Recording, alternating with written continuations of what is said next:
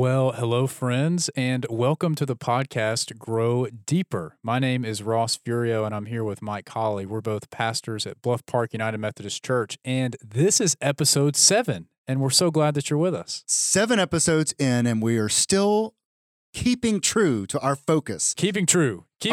Our goal here is to spend some time together talking about questions or scriptures or even just basic ideas around how we can grow deeper in our life and in our faith.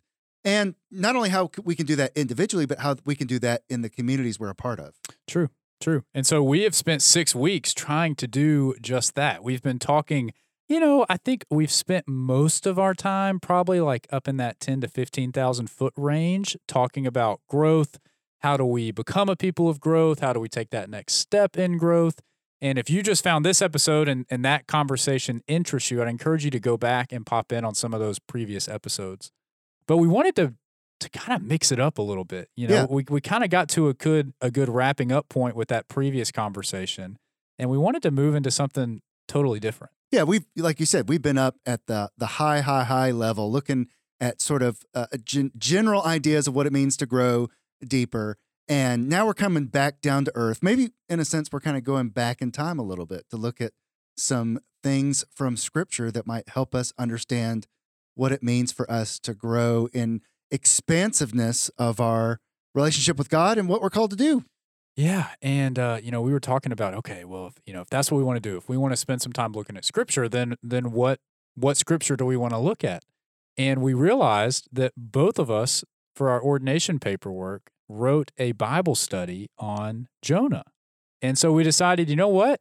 Why don't we just spend 4 or so weeks walking through the story of Jonah and let that kind of be our first deep dive into Scripture and applying this conversation of growth and how we can be a people of growth to stories and figures and things that we find in our Bible. Yeah, and we know that somebody out there is probably saying, hey, wait a minute, you've already done a lot of work on this. Are you just coasting for a few episodes? Is that what you're doing?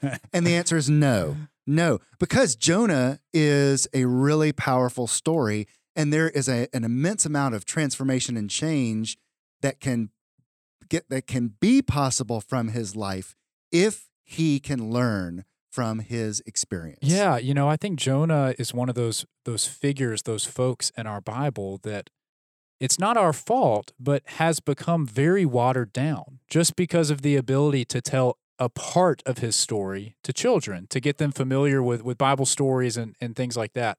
But the reality is with Jonah, oh my gosh, if you read his whole story and really spend some time applying it to your life, then it will smack you in the face. Yeah. I mean, it really will. It is so directly applicable to our lives. So I don't think that when we become adults, I don't think we really give this story the time that it deserves in our study of Scripture. And part of the reason for that is probably that we spend a lot of time as adults, studying the New Testament. We're Christians, we're part of a church. Maybe we need to focus on this. I think the other thing is that we kind of feel like we know the story from, like you said, being kids and going to Vacation Bible School, going and listening to a sermon for kids in worship. And we hear about the famous part of the story, and we think, well, that's all I need to know about that. It's only, a few chapters. Right. I don't need to go back to that. Right. Got it. Done. So Jonah, there's a lot of things that make Jonah great. There's a lot of reasons why I think Jonah is it's definitely my favorite book in the Old Testament, and it's up there for top books altogether. And one of them is because it's 4 chapters. It's very short, right? It probably only takes up maybe 5, maybe 6 pages in your Bible, but you get a full Hebrew narrative arc in those 4 or 5 pages. You get a rich story that moves extremely fast. I mean, it moves so quickly. So much happens in each chapter. And so it's a great way for us to plop ourselves into somebody's life and do it by, spending 10 minutes reading our Bible? I mean, we're going to spend way more time than that, but you can sit down and read the story of Jonah in less than 10 minutes, and I think come away with a lot that you can apply to your life. Oh, definitely. You can read Jonah just even in the first chapter that we're going to, quickly skim over for you today, and you're going to know a little bit more about your own self, and you're going to know a little bit more about what challenges you face in terms of what you are called to do and what you're afraid to do? So this week we're not even going to cover all of chapter 1 because the story moves so quick and there is so much jam packed into the first 3 verses of chapter 1 that's all we're going to cover. So I think what I'm going to do is read the scripture for us. I realize we didn't talk about that, but I feel like we need to maybe read the scripture. I think we do. So we're in Jonah chapter 1. If you're not driving in your car or on a walk, I would encourage you to pause us, grab a Bible, and just read along with us. But Jonah chapter 1, verses 1 through 3. Now the word of the Lord came to Jonah, son of Amittai. How do you say his dad's name? Amittai? This kind of sounds like imitate. Amittai? No, Amittai. Amittai? Okay, we'll go with that. The word of the Lord came to Jonah, son of Amittai, saying, Go at once to Nineveh, that great city, and cry out against it, for their wickedness has come up before me. But Jonah set out to flee to Tarshish from the presence of the Lord. He went down to Joppa and found a ship going to Tarshish, so he paid his fare and went on board to go with them to Tarshish, away from the presence of the Lord. And friends, that is the first 3 verses of Jonah chapter 1. So when I was writing my Bible study in ordination, I realized something that I had never seen before. And it's that this is not the first time that Jonah appears in Scripture in the role of a prophet. If you open your Bible and flip back to 2 Kings chapter 14, verse 25, you'll see that a prophet named Jonah is serving in the courts of King Jeroboam II, which immediately made me ask the question, okay, I think this whole time I've been reading the story of Jonah and saying, okay, I kind of get it, right? This guy, Jonah, he's never experienced anything like this before. He's never heard God call him to go and tell a people a message, right? And if God ever did that to me, I would probably respond the same way. I would probably say, what the heck are you talking about? No, I'm not going to go do that. But this isn't Jonah's first rodeo. Jonah's done this before. Like he knows how to be a prophet. He has given messages to the king from God. He served in the king's courts. And it kind of changes the way you see him when you realize that okay, no, Jonah is fully aware of how this is supposed to work. But for some reason here, he doesn't follow the script. He doesn't follow the plan. He tries to do something else instead. Yeah, so think about it in terms of how sometimes when we're called to do something that we don't feel qualified to do, we can sort of put up our hands and say, I don't know what that is. You're going to have to find somebody else. But Jonah can't do that. Like you said, he's already demonstrated by his actions and his history that he is qualified to do the thing that God is asking him to do. Right, yeah, he's done it before. He just doesn't want to do it. Right. So, Jonah is being called by God to go to Nineveh, which is the capital of the Assyrian Empire. And to put it lightly, Jonah's people didn't like the Assyrians. And I would say for good reason, right? I mean, there was plenty of reasons for Jonah to not want to go to the capital of Assyria. There are plenty of reasons. But one of the things that stands out to me is that they were a people who lived for war. They lived for conquest. And this was well known in the Middle East at the time. One of the things that I heard in doing some research about the Assyrian Empire is that they would have tablets made with pictures, demonstrations of what happened to other people who tried to fight them, who tried to stand up against them. And it was used almost like, a tactic to induce fear into people before they even showed up. These tablets would be circulated and put people in so much fear that they would give up. In fact, some people would see the empire coming and would rush out to go and surrender before the first, arrows or swords were ever pulled out and fired. Yeah, I mean, the 2 biggest, baddest wolves that Israel ran into was Assyria and Babylon. And if you remember, after the split, when we split into Israel and Judah, Israel was captured by Assyria, and they ceased to exist after their capture. Judah was captured by Babylon, and they remained intact, right? Because Babylon let them go live as a community on their own. And even though they were in exile, they were able to remain a community. Assyria they were just known for how they tortured their prisoners. They were known for how brutal they were. They were known for their violence. And not just that, but for how much they enjoyed it. I mean, they were just a empire that was fueled by destruction and by carnage. Yeah, and I can't read everything that I found on the Assyrian Empire because, well, first of all, it might give me nightmares, especially during this October Halloween season that we're in. But one of the things that I can share with you is that one of the quotes I found was from Sennacherib, or it was attributed to him. He was the king of the empire, and it was sort of boasting that I cut off their precious lives as one cuts a string.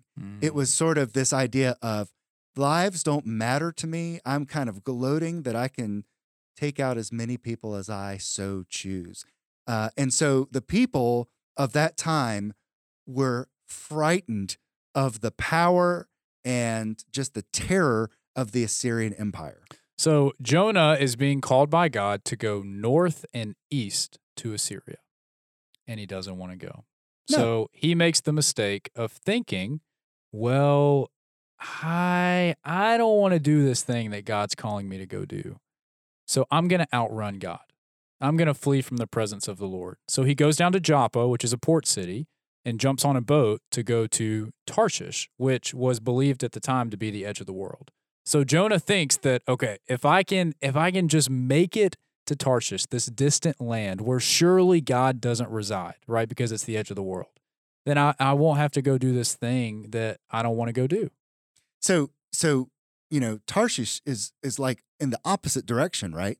Of Assyria, Nineveh. Yeah, Joppa is south and west, and Tarshish is way west, and Assyria is just a little bit east and a little bit north. So yeah, he literally turns his back on Assyria and goes the exact opposite direction, again, thinking that he can outrun God. Right.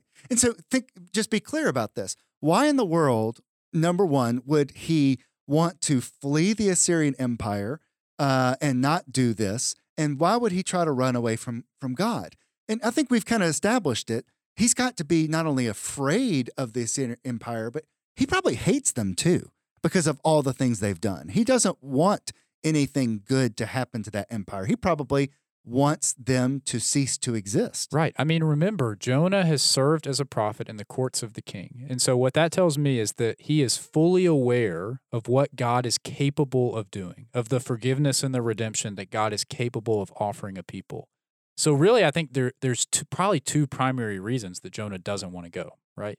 The first one is because he's afraid of what's going to happen to him when he shows up to Nineveh and starts proclaiming the word of the Lord. Surely he thinks they're going to kill him. Mm-hmm.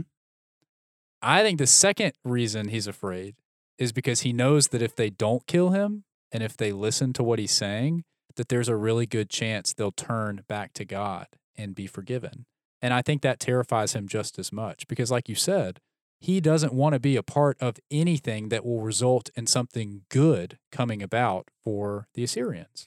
And I think it's sort of funny that he thinks maybe that there is a possibility that the Assyrian people and their king will repent before the God of a tiny little nation that they probably don't even consider to be a threat to them.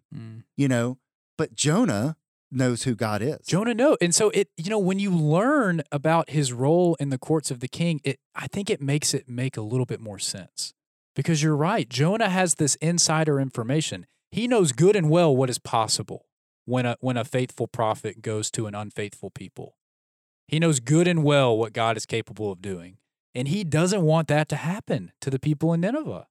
And so if Jonah knows his history, this has kind of happened before, that there was somebody else who didn't feel qualified to go and speak to the most powerful empire at that time, Moses, in the court of Pharaoh. Right. And Pharaoh didn't seem to be intimidated at all by Yeah, Israel's Pharaoh God. resisted with all his might, Yeah. right? I mean, Over and over and over and over again at the expense of him and his people. plague after plague after Yeah, plague. yeah. And so, if he knows his history and he knows that this God has done amazing, miraculous things in the past, he knows that there is probably an opportunity, at least, for the people to change their mind and seek God's forgiveness. And he knows this God, and this God is forgiving.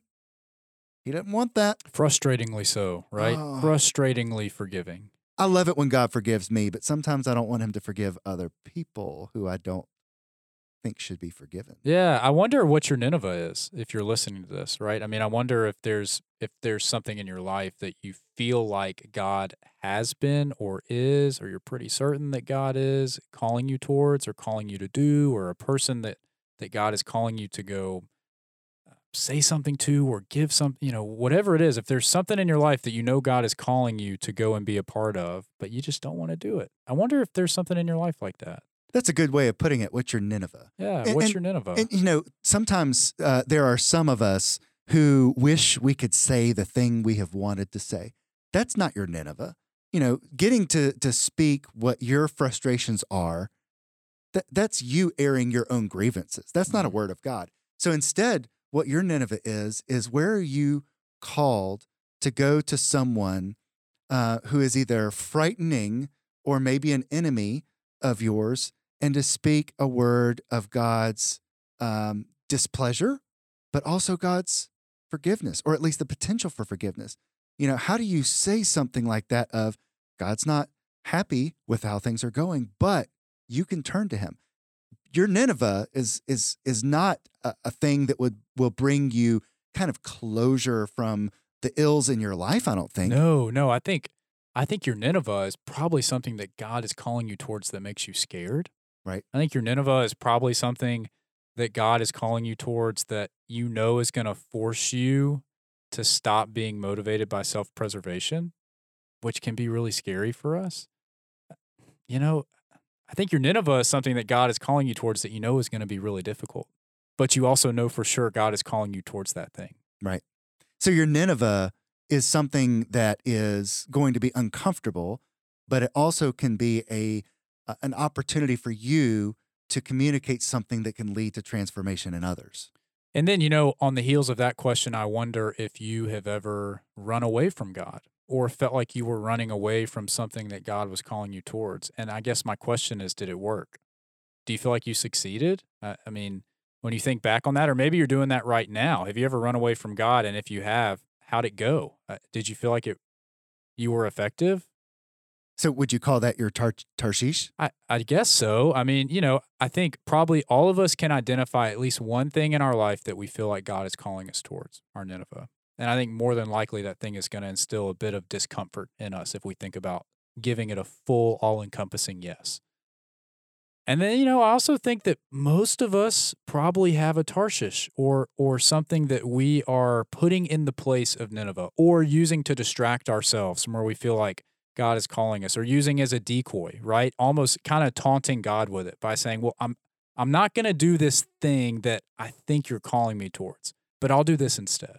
So it's almost like either your Tarshish can be the thing you run away to get away from God's call, or it can be the thing to say, well, I can't really do this because I'm doing this instead. Right. You kind of replace what you feel like, oh no, God, I think God's calling me to do this. And so if I put all my eggs in the basket of this other thing, maybe I can kind of get off the hook, or maybe I can distract myself from that call. Yeah. I don't really want to do that thing, but if I can just be too busy to do it, then maybe God won't make me do it anymore. I think it can be a whole host of things, right? Or it can just be something that God's not calling you that either, but you're just going to go to that instead, because kind of similar to Jonah, right? He knew God wasn't calling him to Tarshish. Yeah. But he thought he could run away from the presence of the Lord. I mean, that's a whole other conversation, right? How often do we fall into the same trap of thinking that we can just run away from God when God is calling us to do something uncomfortable? Well, I know it's not in the same vein, but you and I both, not only did we write our Bible study for ordination in the United Methodist Church on Jonah, we both started out in ministry very young. Of course, I started out young a long time ago. But we went straight from college to seminary. Yeah.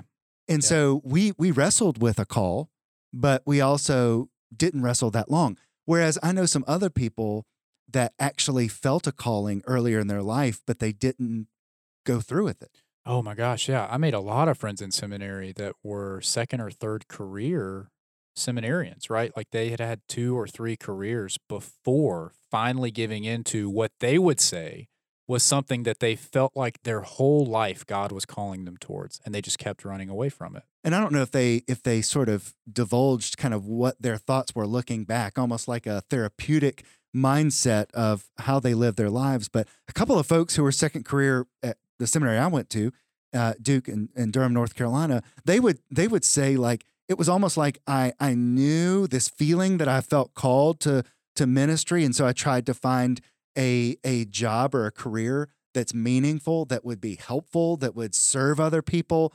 And it was good, but it just never felt like what I was supposed to do. It almost always felt like I was trying to do the best I can at something that I wasn't as passionate about as I should have been. And it was, I think maybe that's the replacement thing. At least that's what the connected in my mind. No, I think that fits really well. I think that's a really good example of it. What's God calling you towards, and what are you doing instead?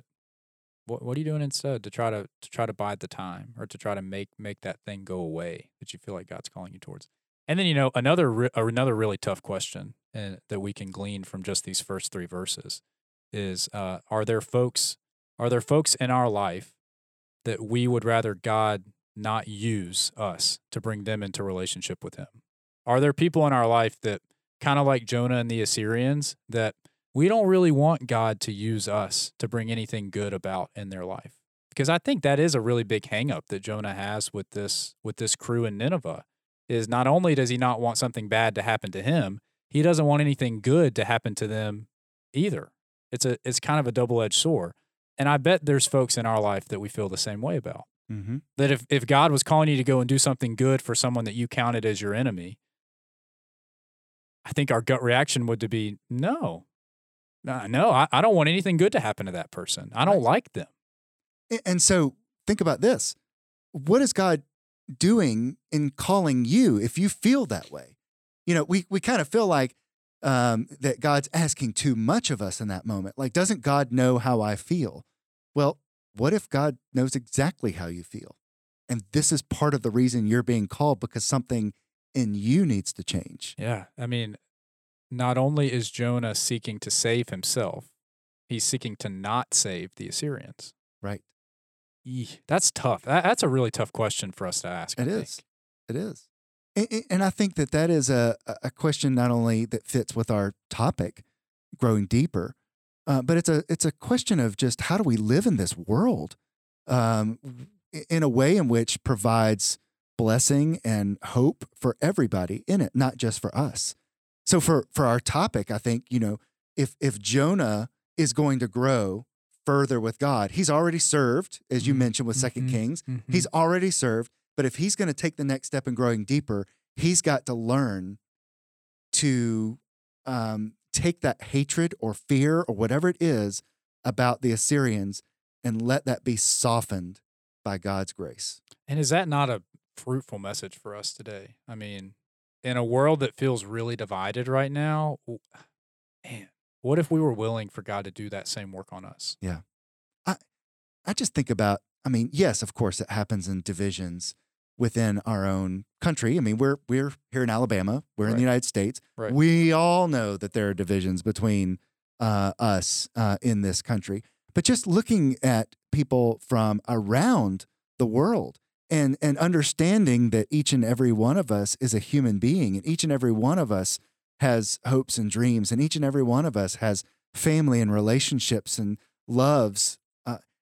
All of that connected together is just really, I think, important for us to understand that, the more that we put a human face on others, the less we can label them as an enemy. That was one thing I know in war that I heard a lot from people, was that, during war, they were taught to see the other person as this sort of evil, horrible person. And then after the war, after peace was made, or, after victory was won, you start to realize that these people are just like They're people. me. Yeah, they're They were people. fighting for their country just like I was fighting for mine. And so they're not Right. this big, bad, ugly, force that that we're fighting against. It was, a leader or a regime abusing and taking advantage of their people for their own evil objectives. Mm. People fighting for the wrong thing, and they're people. And I feel like that is something that we all need to think about and have our own lives softened by God's grace as well. Man, I think this is going to be really good. So, Better be. friends, what is your Nineveh? What do you feel like God's calling you towards? Where is God leading you? Where's God leading you today? Where has God been leading you for the last year, 2 years, 3 years, 4 years? And what's your Tarshish? What's standing in the way of that? What things are you placing as an obstacle in your own path to try and avoid something that God's calling you to do that you're not sure you really want to be a part of, for whatever reason it may be, whether it's fear or, a similar reason for Jonah and the Assyrians, whatever it may be. And friends, that's just the first 3 verses. How about that? That's just the first 3 verses. So we're going to definitely continue with Jonah. And so if you're wanting to sort of get ahead and read a little bit before next week, maybe take some time and at least finish the first chapter of Jonah. There's some good stuff in there.